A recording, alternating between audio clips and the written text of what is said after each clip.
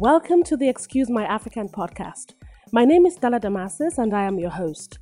Join me as I take you on a journey through the eyes of a misrepresented and misunderstood African girl abroad. In this episode, I will talk about the girl.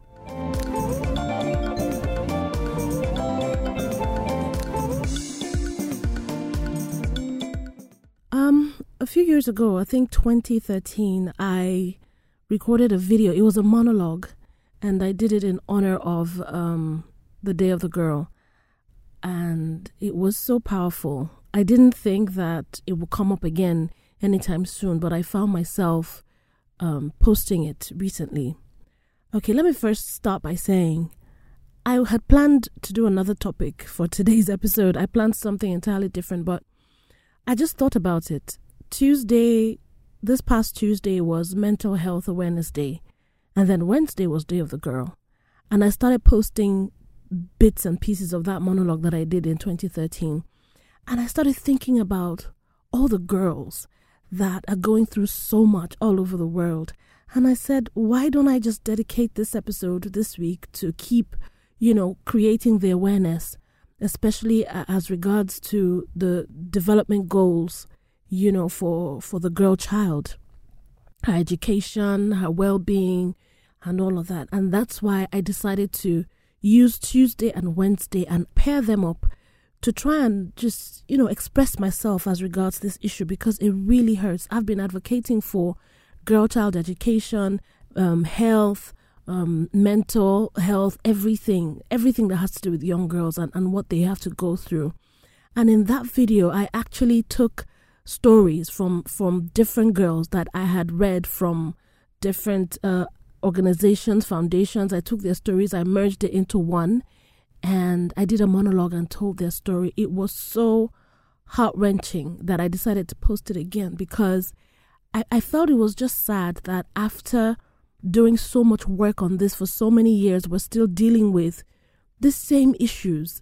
It hasn't changed much, at least not that I know of, I also had this conversation on Al Jazeera TV a few years ago as well, where I had to go head to head with a senator from my country, Nigeria, who had married like 3, 4, 5 different girls that were the ages of 13, 14, 12 and all of that. And it will shock you to know that till date, people still marry 9-year-olds, 10-year-olds, and they use culture and tradition and religion to cover up for this act. And I still cannot understand why the world is putting up with it.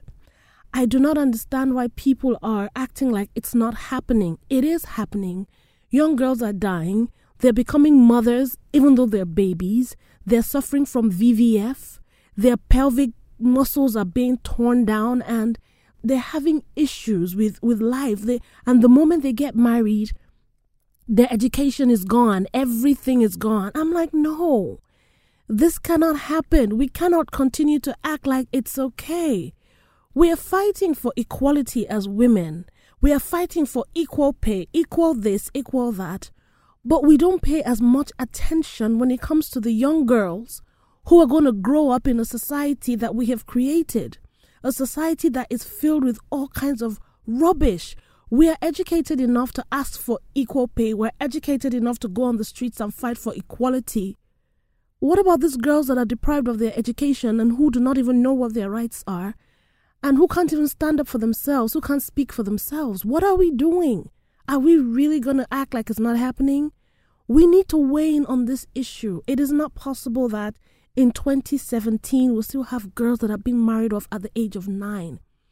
And the reason why I'm actually pairing it with mental health is because you have to be mentally unstable to think that it's okay to marry a 9-year-old or a 10-year-old. It's pedophilia. There is no way that you can justify that action.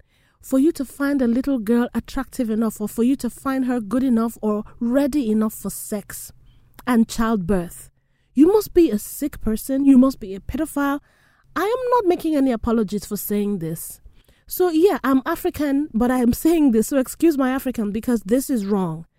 I know that some countries have worked hard and they have set the limits to 18 and above for girls to get married. But a lot of other countries are yet to comply. And this is so strange because I'm sitting here, I'm thinking about it, and I'm like, how is it possible that the government of every country has not sentenced every man who has married a girl that is below the age of 18? How is it possible that the government of every country has not sentenced to jail fathers and mothers, parents who have sold their children off for marriage to pay a debt or to be able to feed?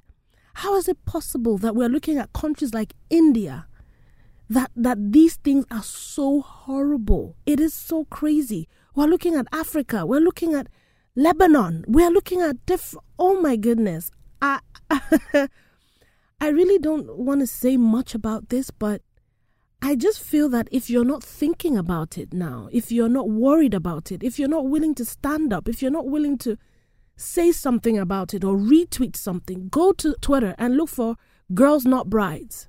Follow them. There are pages like End Child Marriages. Follow them. Retweet what they are tweeting about. Talk about child marriages. Try to discover ways that you can support them. It's not always about money. There are ways you can get involved. There are ways you can lend your voice. You can actually use some of their quotes on your pages and repost their videos. There are stories of girls who are going through this, who have escaped, who have survived, who have come out to tell the world their story and to tell the world how education and just someone believing in them changed their lives. Because every girl deserves a better life. They deserve education. They have a right to choose who they want to marry and when they want to marry. We can't sell them off. They are children. They are human beings. They are girls.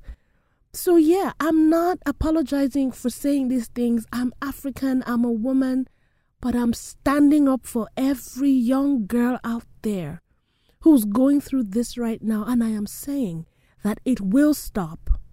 It will stop. You will have your freedom and you will have your education. And if you feel the same way I do, stand up and join the rest of us in this battle. Thank you for listening to this podcast, and I hope you'll join me again for the next one.